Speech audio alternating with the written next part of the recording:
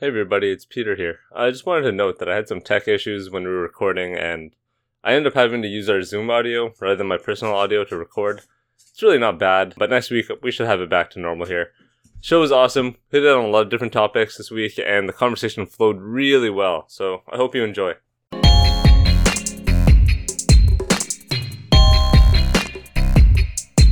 Well, what's going on, everybody, and welcome back to the Hoops Corner. I'm your host, Peter Tran, and on the line, the Iceman himself, still in the doghouse. Josh Cohen, how you doing? Indeed, I'm still down here. Luckily, the Raptors didn't end up in the doghouse last night, even though they were very close to that situation, but they were able to pull it out. So I'm excited about the Raptors, potentially in the fifth seed, which we can talk about later, and, overall, a couple of weeks left in the season. Things are coming down to the wire right now in both conferences. Wow, what a nice summer. Optimistic Raptors fans are great, man. Good for you guys. The banger in the paint, a residential medical expert, Rajan Walia. How you I'm happy to have a roof over my head because Josh was telling everybody and their grandmother to bet their house on the Raptors spanking the Celtics, and they had to squeeze out a small victory over the depleted Celtics. Don't even get me started on that -4 line. Oh my god. First of all, the Celtics had... It was ridiculous. The Raptors had 2 times more fouls than the Celtics, despite the Celtics playing full court press the entire game. And yet somehow, the Raptors should have lost in regulation, honestly. They got very lucky to actually pull that one in overtime and then win that game by 3. But yeah, that -4 line, the referees clearly had some money on it. Yeah. The foul calling in that game was absolutely ridiculous. Yeah, but see, you said that they had half the number of fouls. Well, the Celtics also had half the number of starters that the Raptors did. And in a game that actually means a lot for the Raptors, it means the difference about maybe getting in the play-in game or avoiding the play-in game. They weren't able to really execute. And like you said, they got lucky. And hey, maybe this Raptors team isn't as good as we thought, and maybe they're a gritty team, but they're not going to be able to spank any teams. Oh, well, let's hold on. In the Raptors' defense, they were going up against a massive lineup of Marcus Smart, Grant Williams, and Derek White. It's scary stuff. Yeah, the East is elite. This is the one disadvantage of being a lower seed in the Eastern Conference is you sort of have to play your guys, and right now I would say at least 3 of the guys in the Raptors rotation, if not more, have really debilitating injuries that they're forced to play through. OG should probably not be playing with his injured finger or broken finger. Fred VanVleet's playing on one leg, and Gary Trent, his entire body is broken. So it's not good right now. Wow, I forgot how much of a homer you could really be when it comes to the Raptors. I've never seen such defense. My God, you're defending like the Boston Celtics. Woo! No, if that was the case, I'd be fouling you right now. Yeah, but no one's going to call you out. You are fouling me. Yeah, you're fouling me with these fake injuries. Oh, OG's finger hurts. Oh, no. Yeah, and come on, man. Yeah, I think we're getting to the point. Don't make me come over there. I think we're getting to the point in the season where Josh is kind of optimistic about the Raptors, but instead of sharing that optimism, he has to kind of shit on them and set the expectations really low so that when they do inevitably have a good game or two, he's gonna be like, I told you so, bet the house, and then you'll find me near the Mission in Ottawa or somewhere homeless. If I'm gonna bet on something, I'm gonna bet on them winning 2 games in the playoffs. That's gonna be their max right there, and I'm gonna enjoy every second of it. 2 games. I wonder if fans will actually be there for these games. Knowing this, the Raptors crowd, man, something might happen. They might blow it into the speaker, have to evacuate everybody. Yeah, there should be a betting line on what happens next between, COVID and speakers blowing up. Wonder what's going to be next. Is the Raptor going to, do something really stupid and cause everyone to evacuate? The Raptor mascot himself is going to set it off. But I want to move on, guys. Can we talk about this insane Robert Williams III injury? He was diagnosed with a torn meniscus. Raj, correct me if I'm wrong, but that means at least a few weeks, right? If not longer for surgery. Well, that's the big issue. If he's going to have surgery, and it really does depend on the type of tear and how much of an injury he's had before, because he has had his fair share of injuries, whether it's knees, ankles. But yeah, if he has surgery, it's a minimum 4 weeks. I think after the surgery, and it would be 4 to 6 weeks. If he decides to rehab it, we're looking at anywhere between 3 and 6 weeks. And again, these things can get sour and take more time. So from what I'm hearing on NBA Reddit, he hasn't had the surgery yet. So I think they're going to look to rehab the injury and see how that goes. And again, maybe they're going to decide to have surgery in the offseason and hope he comes back maybe in the beginning of the second round if the Celtics have a long first round series. And it's going to be tough for, the best team, like the best defensive team. Obviously, he's a major anchor. The best team since the calendar year flipped over. And basically, just as the Celtics were being lauded as, one of the main contenders in the East, right? They made their way to the first seed before losing to Toronto, obviously. But, they were rolling. You had guys like Tatum and Brown who finally sort of just started, Tatum's just been on a tear. Marcus Smart has learned how to be a point guard, like a pass first point guard, which this team hasn't had in, honestly, I don't even know the last time that this Boston team had a pass first point guard. It's been at least 5-7 years. Since Terry Rozier, before Terry Rozier, I really have no idea. I'm blanking on this. But I think the whole point is that we don't really know where the Celtics stand right now, right, Josh? I mean, they could go into the first round as a second or third seed at this point, but can they contend with the Raptors without Robert Williams? Can they beat on the Nets without Robert Williams? Who knows, right? Yeah, I mean, he is the core of their defense. He is everything they funnel towards, with him playing the wing and just, affecting every single shot in the paint. Now Horford's probably gonna have to play that role. I'm guessing Grant Williams is gonna become the nominal center in this lineup. He's gonna be the guy that's gonna be guarding maybe not Joel Embiid, but everyone else in the Eastern Conference. And then Horford, I guess, will play the rover, just like he was doing before. And it really depends on how much Horford can play and what kind of level he's at, because they're resting him right now. They said he was out last game with personal reasons. Maybe he's not vaccinated, didn't want to come to Toronto. Who knows? That might be a potential storyline in the future. That's what I'm talking about. That's what I'm talking about. But yeah, in terms of Robert Williams, I don't think he's going to come back this year. And, I mean, especially if they don't make it out of the first round, obviously he's not going to. But would you really risk it unless, I guess, they're in the conference finals? And even then, is it really worth it for his long-term outlook? Because as Raj was mentioning, it depends what type of surgery you get. Because certain guys get a specific type of surgery on the meniscus, and they just don't come back the same because they come back early, and then a few years later on, it just, I don't know, their career just is not the same afterward. I think Dwayne Wade went through that, right? So guys who have taken the long view, like Jaren Jackson, they might have to sit out the course of most of a season, but afterwards they might have longevity and be able to play multiple years in a row without that injury becoming, a lingering issue. So say you have Horford as your rover. Generally, with this kind of position, you have really athletic bigs, right? Obviously, we know Robert Williams, but the major example of this for the past year and a half has been Giannis. Giannis as a primary defender on the ball, he's good. Obviously, he's super athletic and a beast.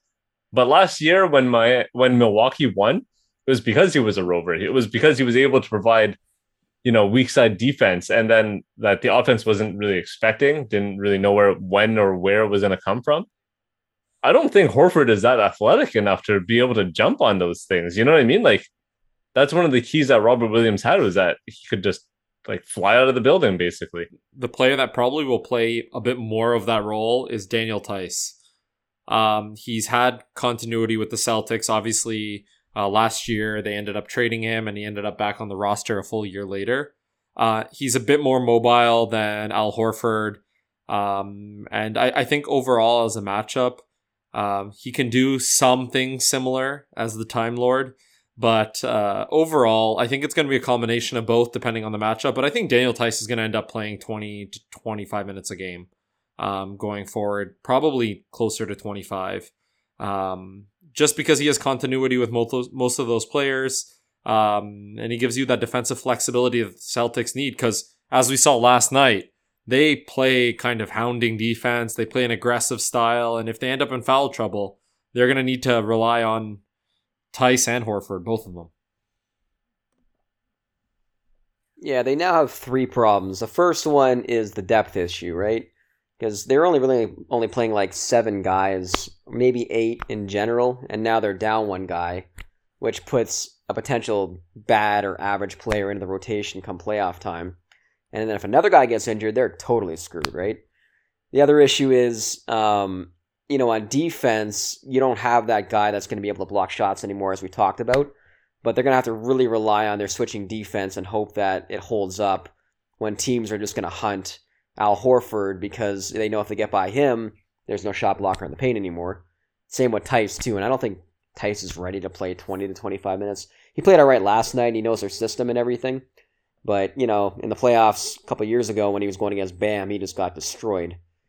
And then, offensively, which is something we haven't talked about yet, Robert Williams was an aerial player, right? He was the guy that catches alley-oops. He was a threat on the roll, which gave guys like Jason Tatum and Jaylen Brown space because the big men didn't want to come up too hard. Mm-hmm. Otherwise, there's going to be a lob to the rim, and they don't have that guy anymore because Tice, he can do that at times, but he's not really a threat doing that, and Horford's 34 years old. He's not going to be doing that anymore, and Grant Williams can't jump. So they're going to have to really rely on variance, going forward. And, they're going to big booty, man. And hope that Horford and Williams can hit enough of them to keep them in games against the elite. Yeah, that means a lot of swing passes that Jaylen Brown and Jason Tatum have to do.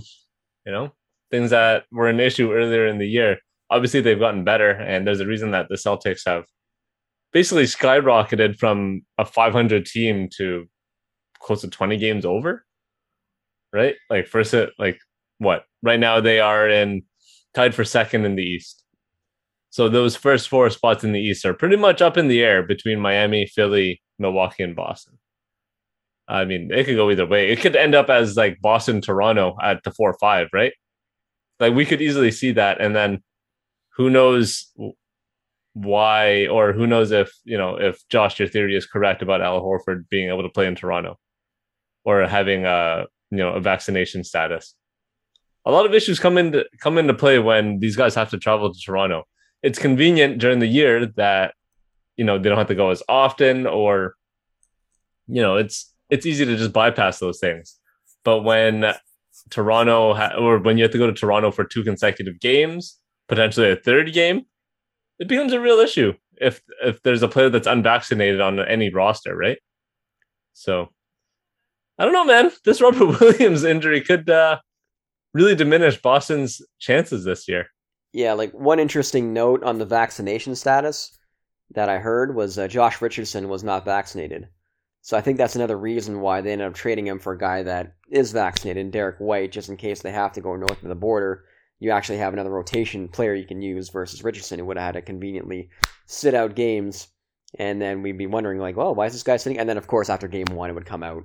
So, I mean, we're going to see potentially, depending on who the Raptors play, that situation happen and be like, oh, didn't know that player was unvaccinated. Huh, interesting. Yeah. We can squash the Al Horford not vaccinated talk. He played in November 28th against the Raptors in Toronto.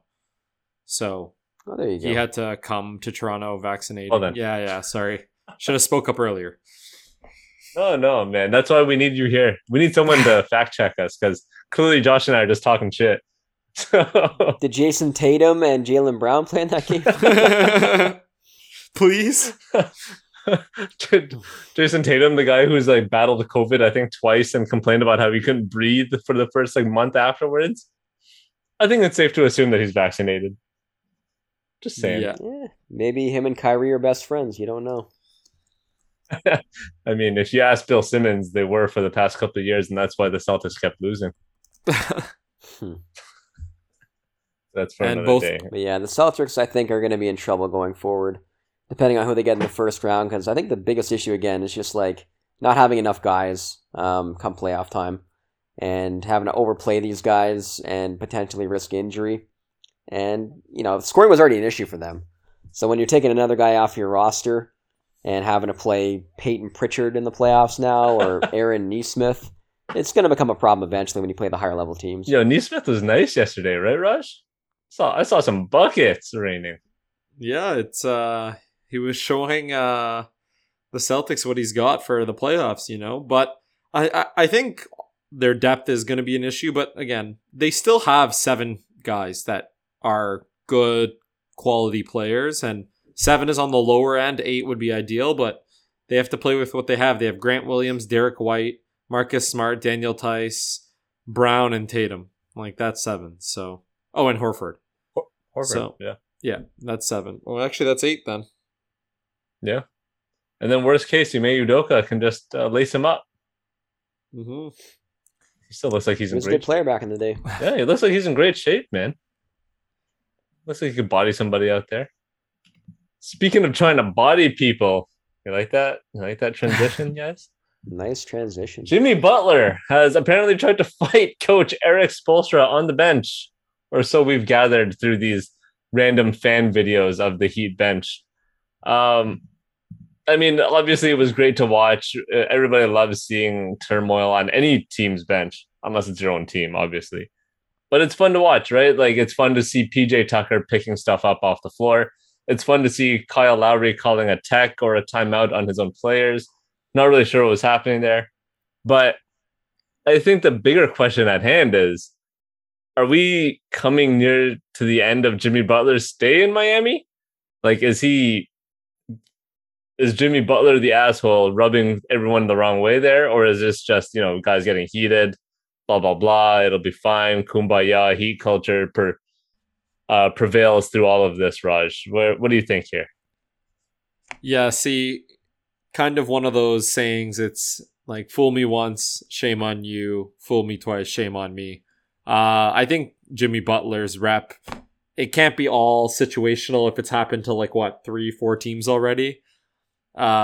He's kind of had this bad attitude, or this cloud of bad attitude around him, and eventually it's going to show its face in Miami, and it did in that altercation. And I think this will stay. I think there will be question marks about his health and his ability to stay on the court and play 82 games, and more importantly, his ability to gel with the team. Clearly, he's the leader of the team emotionally, but if he's not listening to the coach, if he's undermining Eric Spoelstra, who honestly could be a Coach of the Year candidate most years, and he's been a coach, I think there's something bigger to be said. The biggest problem for the Heat is, where will he go, and will they be able to trade him for anything? I think they possibly could, but I don't know where else he would go, and I could see them glossing over this fact going into next season with Jimmy Butler. But I think if there's a bigger fish to be had, they have no problem trading him. See, I don't see where this conversation's even starting with trading him. I don't really understand this, to be honest. This probably happens all the time in different locker rooms and different teams. This is just masking the bigger issue with this team, because this has become like sports radio talk with this team now, where it just, oh my God, look at Spoelstra, he threw his clipboard and he's talking about fighting Jimmy Butler. And it's nothing. They have a bigger problem, which is on the court, which honestly the NBA product gets too far away from with the social media age, and that people don't want to actually talk about the play on the court. They want to talk about all the BS around it. This is nothing. What happened was complete nothing. It was a nothing burger. Their biggest issue is they can't score in the fourth quarter. And nobody talks about that. I watched the Knicks game, or the fourth quarter of the Knicks game anyway, and Emmanuel Quickley was going crazy on them. Quentin Grimes was hitting shots.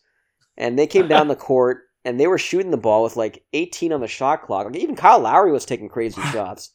Pull up threes. And it was just weird to watch. They had no composure. You would think a team with, both Jimmy Butler and Lowry would be able to bring the ball down the court and run a real set. And they're just playing random offense, and they're one of the worst crunch time teams in the NBA. That's their problem. Hold on, are you saying that Kyle Lowry pulling up for a three early in the shot clock is weird? Because Lowry loves doing that. What are you talking about? No, in the half court. So they brought that ball down a couple times, and you got to switch against a big guy. And instead of giving Jimmy Butler the ball in the post against a small guy off the switch, or just running a play, he was like going one-on-one against it was Taj Gibson or Sims. I think it was Sims actually. And Sims was guarding him well. Like he was up on him, and he blocked him twice in a row. And you'd think after the first time, he'd be like, all right, I guess his ego got the best of him, and he tried it again, and it did not work out well for him. He shot an air ball, and then he got blocked the other time. So it was not Kyle Lowry basketball. It was just weird to watch. Yeah, Raj, make sure you get off Josh's lawn next time you're there, okay? Yeah, I see. Josh doesn't want to hear anything except for X's and O's. Yeah, and I've heard enough of nothing from Josh in that one sentence. But I think obviously the Heat have a problem on the court as well. This whole argument on off the court happened because they weren't performing well. They were losing to a depleted Warriors team.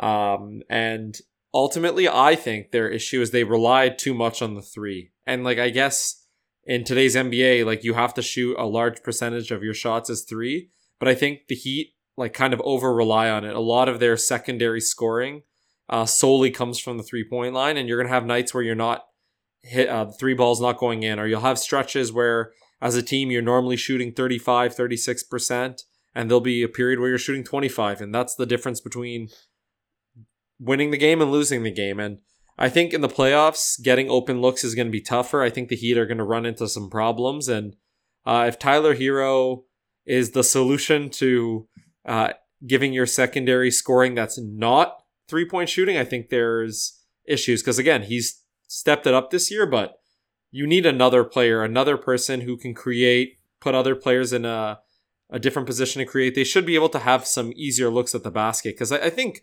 whenever I've seen the Heat play, they're shooting a shit ton of threes. I think they're probably one of the largest 3-point shooting teams by volume. Yeah, and the bigger problem is Tyler Hero's not the secondary ball handler in crunch time. He is the ball handler in crunch time. He's the one that's handling the ball and trying to make plays off the dribble. And he's just not at that level. And you would think that'd be Jimmy Butler, but he's one of the worst clutch time players in the NBA, not only this year, but in the past couple of years. So, you think that adding Kyle Lowry would help that, but he's 34, 35 years old. So then you turn to Bam, who's a big guy who you need to get the ball to. He's not the guy that's going to, get the ball at the top of the key and make a play. You need to get him the ball on the go. And they just haven't figured that part out because most teams switch late in games and they just don't have a guy that can take advantage of those mismatches right now because Butler's just not that guy, which is weird to say, based on all the stats that he puts up, him taking the finals in the bubble year.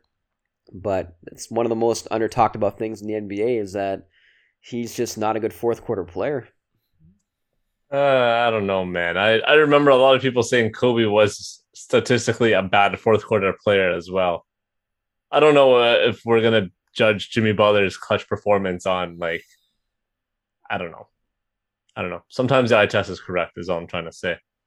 I wouldn't say he's a bad fourth quarter player or a non. This year he player. has been. He's been one of the worst in the NBA this year. In the last couple of years, he hasn't been that great statistically either. But this year he's all-time bad. He's only played 50 games this year, 53, right? Okay, listen to this. Jimmy Butler's played 53 games. Bam Adebayo has played 51. Kyle Lowry has played 59. That's 3 out of your 5 starters, right? And then Duncan Robinson played 73. He's the most durable by far, but Duncan Robinson's easily looked like a shell of himself since he got paid. And again, we already talked about Tyler Hero being apparently the best half-court scorer on the team. I think a major part of this issue is just that they have no continuity, right? You're bringing in a brand new point guard who is obviously ball dominant. I wouldn't say Lowry is not a ball dominant guy, but to put that in with Butler and with Bam, 2 guys that can create for themselves and for their teammates, and considering that all 3 guys haven't really played much, it makes sense that this team is struggling a bit, right? I wouldn't say that it's I don't know. I don't know how to say this, but I understand why they're struggling. It's obviously a cause for concern, especially come the playoffs because they have so little scoring. But that's what you're going to get with 3 of your major players playing less than 60 games so far. Yeah, and I think the continuity is huge, and I think, like, kind of going back to one of the points as well, that team has enough veteran leadership. This is not an inexperienced team. This is not the Minnesota Timberwolves and Jimmy Butler. This team has PJ Tucker, Haslam, obviously Eric Spoelstra has been there for many years. Like, they have a lot of leadership in and around. Oh, Kyle Lowry, like, they have a lot of leadership, and the fact that Butler was kind of had his outburst and they had that incident, like, it just shows how frustrated they are as a team. And this is a team that went to the NBA Finals 2 years ago, and then last year they got destroyed by Milwaukee. And I think if this year they're not able to rectify things in the next 8 games, 9 games of the not even 7, 8 games in the regular season, like, they're going into the playoffs limping. And when the intensity rises and you have a player like Jimmy Butler who's had an outburst, who's had issues with teammates before, who, when things aren't going well, he's gonna maybe act as an impediment and not someone who's gonna help solve the problems. I think this team could go up for a big blow up. But again, their problem on the court is they don't have the continuity, like Peter mentioned. They rely way too much on the 3. Even though I just looked up the stats while we were talking, they're probably in the middle of the pack. I think they're 11th or 12th in terms of 3-point attempts per game. And they can't score. So we'll see what happens with this Miami Heat team. But a month ago, we were like, this team might be the team to beat. And now it doesn't look like that. Yeah, because a month ago it was based on a hypothetical of, all these guys haven't played together enough. And now we're seeing them on the court together and they're like, maybe the chemistry is just not there. And can you gain that in the next 8 games of the regular season before the playoffs start? 6 games left. Or 6 games. That's even worse. Yeah. So, with Boston, losing one of their guys, at least they still have, like, Jason Tatum to rely on at crunch time. And then Jaylen Brown as a backup. With Miami, who knows, right? Like, you hope that they can get it together and maybe figure it out in the first round against an easy matchup if they can get the 1 or 2 seed and avoid Brooklyn. Or maybe they just need a team like Brooklyn to play in the first round so they can get their crap together, I'm expecting to see a lot of Victor Oladipo coming in during clutch time. And replacing whom? I don't know. Robinson, I guess. I actually have no idea. I'm just talking trash. But Duncan Robinson will not be playing down the stretch for sure. That's all I can say. Yeah, and I mean, that's one of the least talked about things is that Oladipo has taken over minutes from guys like Strus and Gabe Vincent, who were both playing really well during that period of time where all those guys were out and they were winning games. And Oladipo hasn't been that good so far. So do you keep force feeding him minutes in the playoffs, or do you go with the guys that were, that sort of got you there? Yeah. Okay, so looking at the standings right now, Miami's in 1. Let's go with the last few teams in the East. And you guys just tell me if you think Miami would win a series against these teams. The Bulls? Yes. Yeah. Toronto? Yeah. I think it would go 7 games, honestly. Like, they play a similar style, and I think it would be a total grinder series with both teams averaging 92 points per game. Yeah. So I mean, they would have home court advantage. So I guess probably. Yeah, I would give them the edge mainly because they have home court advantage and the NBA wants Miami to progress. Wow. Calling it out again over here. Cleveland? Yes. Yeah. Especially without Jared Allen. Big loss. And Brooklyn. He might come back, though. Yeah, we'll see. Brooklyn? No. Yeah, I think Kyrie being able to play all the games is big. So out of the final 4 teams in the East, we just think that Brooklyn is going to be able to beat Miami in a long series. And maybe Toronto, if everything goes well. Yeah. And this is also assuming that Chicago doesn't have Lonzo back. Chicago also low-key free-falling really hard in the last couple of weeks. It's rough. So next I have on the rundown if we want to talk about Devin Booker's candidacy for MVP. Do we really want to talk about that best player on the best team kind of argument, or should we just bypass this because I think it's a little overplayed. This is an outlier year where you have three guys who are having historic seasons, and in a lot of years, Devin Booker would have been the MVP back in the years where the NBA didn't have this much talent, but we do now, so he's fourth or fifth. Is this... Go ahead. Yeah, and one other thing with Devin Booker, he's having a great year, but he's also on the best team. Like overall, this team is deep. We talked about how many good players they have. They are playing without Chris Paul, and Devin Booker's really carried that load and has been able to maintain their success. But I expect if Devin Booker was out and Chris Paul was running the show, I still think they would have quite a few wins, maybe not as many, but the argument can be made that their team is so deep that they could have suffered an injury to one of their top two guys and still been able to play well. The same can't be said about the three other players that are being considered. Is this just NBA media, Twitter, whatever, whoever is making these claims about Booker? Is this just xenophobia coming out here? Not wanting to give love to any of the three foreign MVP candidates in Embiid, Giannis, and Nikola Jokic? Just putting it out there, you know? I think people just want to give Devin Booker his flowers because he hasn't been cursed by the Kardashians. He's been the only one that's been able to survive it. And, after he had that 49-point game, I think, against, was it Philadelphia? I don't know, one of the higher level teams. Mm-hmm. He had a really good week the last week. And, it does make sense that he should be in the conversation, but not against those three, heavyweights. Yeah, maybe fourth or fifth. Definitely up there. I think also people don't like to see big men win. It's more attractive for the casual NBA fan to watch a guard or a wing player win it than a 7-foot center. Their style is just a little easier on the eye for the casual fan, and they're going to try to replicate it, and they love seeing 3-point shots. No one cares to see Giannis tearing down the paint and slamming it, or Jokic with his passes, or Embiid going to the foul line. That's still part of the game, but it's not as fun to watch. That's because young fans are stupid. Who wouldn't want to watch that? The game is funner when it's going downhill to the basket. Who doesn't want to watch Embiid go to the line 20 times a game? Josh. Except for Embiid's nonsense. You take Embiid's nonsense out of it, the other two are totally fine. Oh my God, Embiid, man, getting the same kind of cause that we wanted Shaq to get all those years in LA. My goodness. Except Shaq didn't flop like Embiid does. No, Shaq just powered through guys. And still did not. Can you imagine if Shaq was doing swing throughs on guys like Embiid does? How many fouls he would get? But you know what the difference is? Shaq never wanted to shoot free throws. Exactly. It's like slowing down his momentum by shooting free throws. It's not free points for Shaq. It's hard work. Right? And potential embarrassment.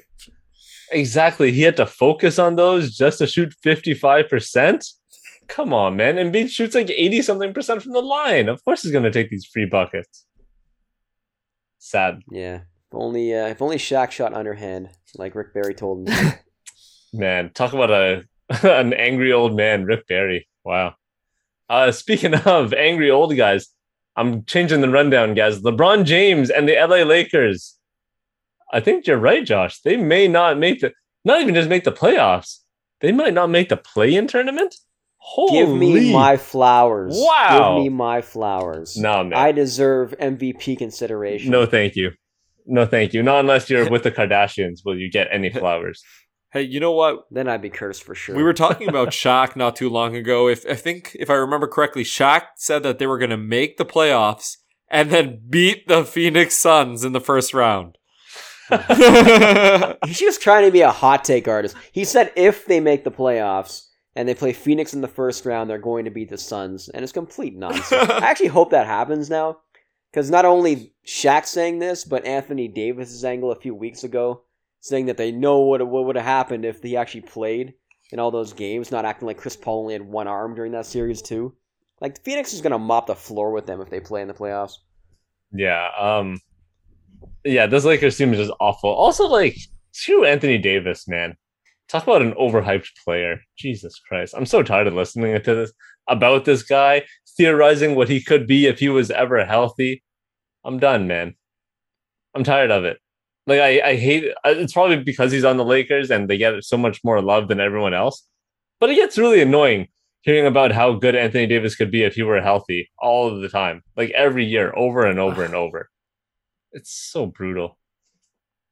I mean, the only way this can end, just so the Lakers fans get even more pissed about how this whole season is gone, is that Davis comes back either tonight or the game from now, and then maybe one game before the regular season gets hurt again. And then the Lakers make the play-in and have to play with either just LeBron or without LeBron, and then they don't make it. That would be perfect. But one guy we should talk about in LA that is coming back tonight. Hold on. Paul George. Hold on. Just before you go, like, I do want to talk about Paul George. But firstly, if the Lakers make the play-in tournament, I guarantee you LeBron will not play in that game because it will not count towards any playoff or regular season stats. Watch. Oh, and to take it up one step further, LeBron wants to maintain his perfect record in the first round before last year. Like, last year they got... No, last year... Nah, it's over. What are we even talking? He played the play-in last year, didn't he? No, yeah, but last year he thought that they could actually do damage because Anthony Davis wasn't hurt yet. Okay, you're just adding all these variables to it now. No. First, he doesn't want to mess up his first round status, but even though he lost last year... I don't care about... And he played the play-in last year. No, What are you guys talking about? No, I don't care about first round status. My whole point is that LeBron's year this year, the 21-22 season, is based purely on him padding his own stats. The play-in tournament doesn't count towards your regular season or playoff stats, right? So why would LeBron bother playing in it? Why would he play this extra He wants to game? make the playoffs? Yeah, to get into the playoffs. And do what? Lose? Well, but he'll pad his stats in the playoffs. He doesn't. Exactly. He doesn't need You're the just play. making your own point. He doesn't here. need the playoff stats though, because he's already got all-time scoring. Yeah, but he wants to continue that, so he gets to a certain peak to where nobody can ever catch him. No, he doesn't. I don't think he cares about that part. I think he just wants the regular season scoring title now. You don't think he wants the playoff records and it to be like totally unobtainable, where you talk about it as if like, oh yeah, no one's ever going to catch LeBron in playoff No, scoring. because if that were the Of course he wants that. No, if that were the case, he would go after Wilt 100 like every game.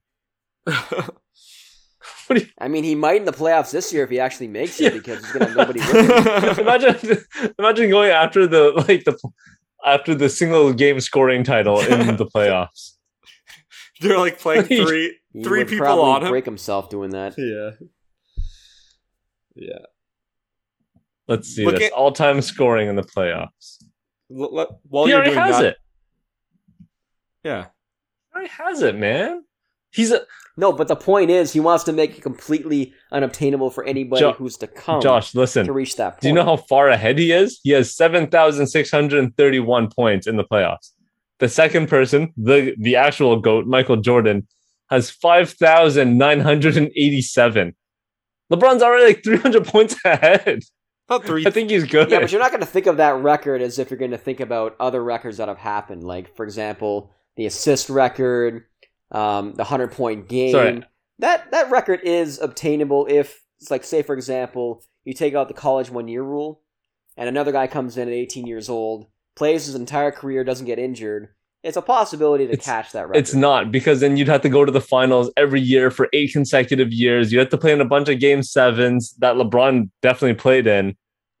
LeBron's playoff record is not getting touched. Yeah, but the point is, like, he wants to make the playoffs. Come on. I don't think He he cares. I think he's like, I'll take the extra day and like go film something. I'm gonna go film another commercial. You think he's at that part of his career? Eh? Yes, close to. 100%. Yeah, he's gonna go film an episode of The Shop. Yeah. Come on, man. The poetic thing about the Lakers' upcoming games is they do end up playing the Suns. I think their fourth last game they play the Suns, and they do play the Nuggets twice in their last, I think, 6 or 7 games. So, hey, the Nuggets could, Peter, you can play your part in knocking the Lakers out of the play-in tournament. It doesn't even matter if they make it there because LeBron's not going to play. Don't die on this hill. Nah, man, he's not gonna play. I mean, one thing counteracts the other, though, right? Like, if he doesn't play in the next few games, they're not making it regardless. No, he's gonna play. Come on, man. He has to catch Kareem. I mean, according to LeBron, his ankle got really, really sore last game. My ankle hurts. I'm LeBron. Oh, I've never lied to the media before. Come on, get out of here. All right, enough of LeBron talk. Go. You're angering me. I don't like defending LeBron. Let's talk about Paul George, someone who might actually play for the rest of in the playoffs this year. Someone who might actually play. Paul George has been out since December. Forever. Yeah, he's missed most of this year. If you've held on to Paul George on your fantasy team, I applaud you. And if you're in the playoffs, obviously. Because way to go, Kevin. Paul George has been out for a damn long time, man. But he's finally coming back. And I think the Clippers can really use his help. They've lost their last 5. They're 2-8 in their last 10. I mean, they're still in 8th place, and they're not going to give up 8th to the Pelicans or the Lakers. So that's not really in contention. But if Paul George comes back, or can we expect Kawhi to come back? I mean, it'll be a year since his injury, right? Raj, is there any chance of this? Are we just being too optimistic right now? There's always a chance. Will it happen? No. I think, what is there to gain for the Clippers? A championship. That is something to gain. Peter's almost there choking on his coffee. Yeah, but that was good. But are the Clippers with a, let's say, partially returned Paul George and a new returning Kawhi going to be able to push the Grizzlies or the Suns? Probably not. If they're fully healthy, definitely can. But again, they're going to try to make the playoffs. They're going to see how Paul George does. They're going to probably not limit his minutes, but they're going to ease him back into the regular season, the last 6-7 games. And then if things are going well and maybe they're in the second round, or if they have a huge upset over the Suns or the Grizzlies, depending on who they play, then yeah, maybe Kawhi comes back. But I really don't see it happening. I think they're really going to gear up for next year. They have a bunch of wing players. They have some very good assets. They have a owner that is going to pay the big bucks. So I think next year is their year. I think this year is to get a few guys a bit more reps and get Paul George back into the swing of things before the offseason. Yeah, this is one of two scenarios. Either they've been pulling the wool over everyone's eyes, sort of like in The Usual Suspects with Verbal Kent being Kaiser Soze, and, Kawhi Leonard just being healthy the last month or so, and him just revving up right now to play in the playoffs, and him essentially, getting into the playoffs completely healthy, 100%, coming in with Paul George and them just running through the NBA. Or they're just using Paul George back in just so, he's finally healthy, get him some reps in the playoffs. They probably beat Minnesota in the play-in game, right? So then they're probably playing the Grizzlies. Yeah. And I don't know if they really want to put Paul George through that, because the Grizzlies are going to smack them if that happens. I think they have a better chance against the Suns, to be honest, in terms of play style. But, I don't think that Kawhi's coming back. I think that it's great that Paul George is coming back, so they have something to look forward to. But next year, like we say with the Clippers every year, is going to be the year where they have to do something, they have to stay healthy, and they have to win the championship, or else that trade was a complete and colossal disaster. I mean, they got some good marketing out of it. That was fun. Yeah, they had their moment for a couple of days. There you go. You talked about them real quick there, but I just want to finish up this before we hit Stats Corner. The Memphis Grizzlies are without Ja Morant for 2 weeks, and they continue to win somehow. This year, they are 18-2 without Ja Morant. I don't want to be hot takey, so I'm not going to ask you if the Grizzlies are better without Ja Morant, because that's obviously dumb. But, how do I say Just ask the question. Just ask us. No, man. How healthy do we need Ja to be in the playoffs for the Grizzlies to advance? Because you need a guy like Ja, right? You need someone who can get their own bucket, someone who can facilitate, and honestly, someone who's explosive like that. He's not just someone who can get his own bucket, right? But he's the kind of guy that can slash down the lane and semi-shoot. Like, Ja's got a decent jump shot this year. he adds another level of a threat that you're not going to get out of guys like Tyus Jones or DeAnthony Melton, who have been his backups. Yeah, I mean, if you go through their schedule in their 17-2 or 18-2 run without Ja Morant, they've played a lot of teams that don't have their top 1 or 2 guys or even 3 guys. And they've had some good wins too against Milwaukee. I mean, they only had one guy out that game, but Giannis did play in that game, obviously. Them beating Golden State without Curry. I mean, Thompson played, I believe. But yeah, I mean, they've had a lot of wins like that, where they've beaten good teams that don't exactly have their full roster, which is basically every team this year. Yep. But come playoff time, things change, obviously, and you can't rely on guys like Tyus Jones and DeAnthony Melton to lead your offense and, you know, run a ton of pick and rolls and get anything out of it. So he needs to be healthy come playoff time.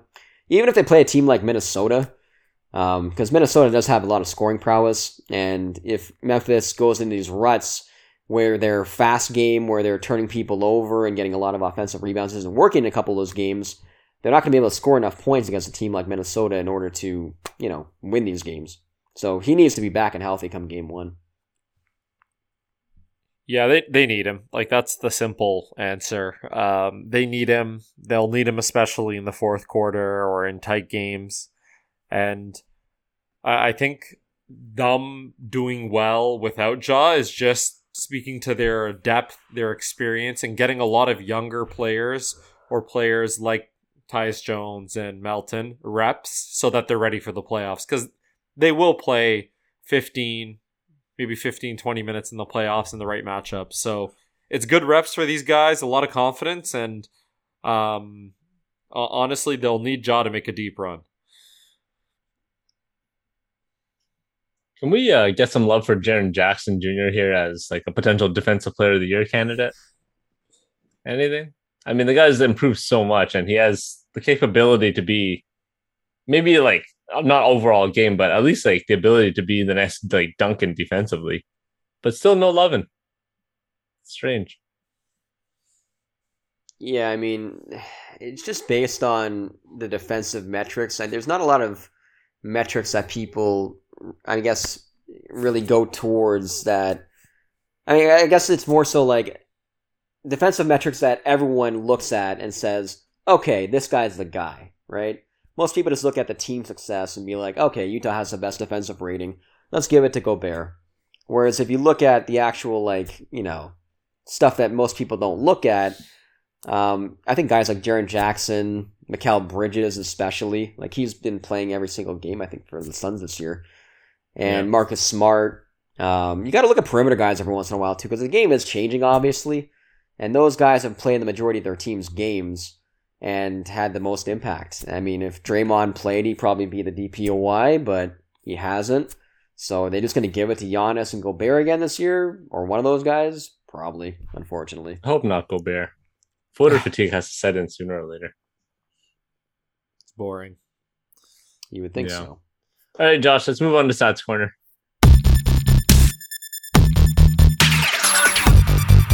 I got a couple things for you guys this week. So as of a couple of days ago, there are 16 teams currently above 500. Can you name the teams with the best records against those particular teams in terms of per game point differential? So we're talking about teams that are over 500 playing against the other good teams in the NBA since the All-Star break. So this is basically a maximum of 8 or 9 games in total. So who has the best record as a good team against other good teams since the All-Star break? You know what? Who are the top 3? You know what Josh just did? He just went on whatever stats website he frequents and hits all filters, right? And then comes up with this crazy stat. But let's try to get this, Josh. Let's try to get this, Peter. You want to go first? Oh, Boston, 100%. Boston is the best at 7-1. Not counting yesterday's game because I didn't look up today's stats. But can you guess their point differential during that period of 8 games it's got against to be good like teams? +8, +9 or something. Raj? +10. +15.4. Wow. They're on a tear, man. Pretty good. Boston still has one of the worst like clutch records in the season in the NBA this season because they started the year so poorly.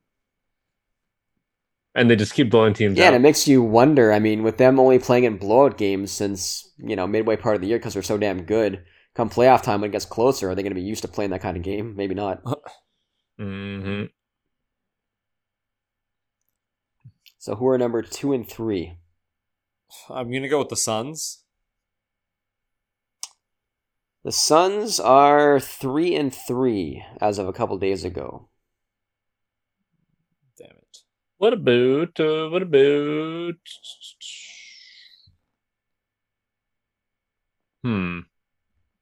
One East, one West. One West, eh? How are the jawless Memphis Grizzlies doing in this list? They were 2 and 2 as of a couple days ago. 0 point differential, which is pretty impressive.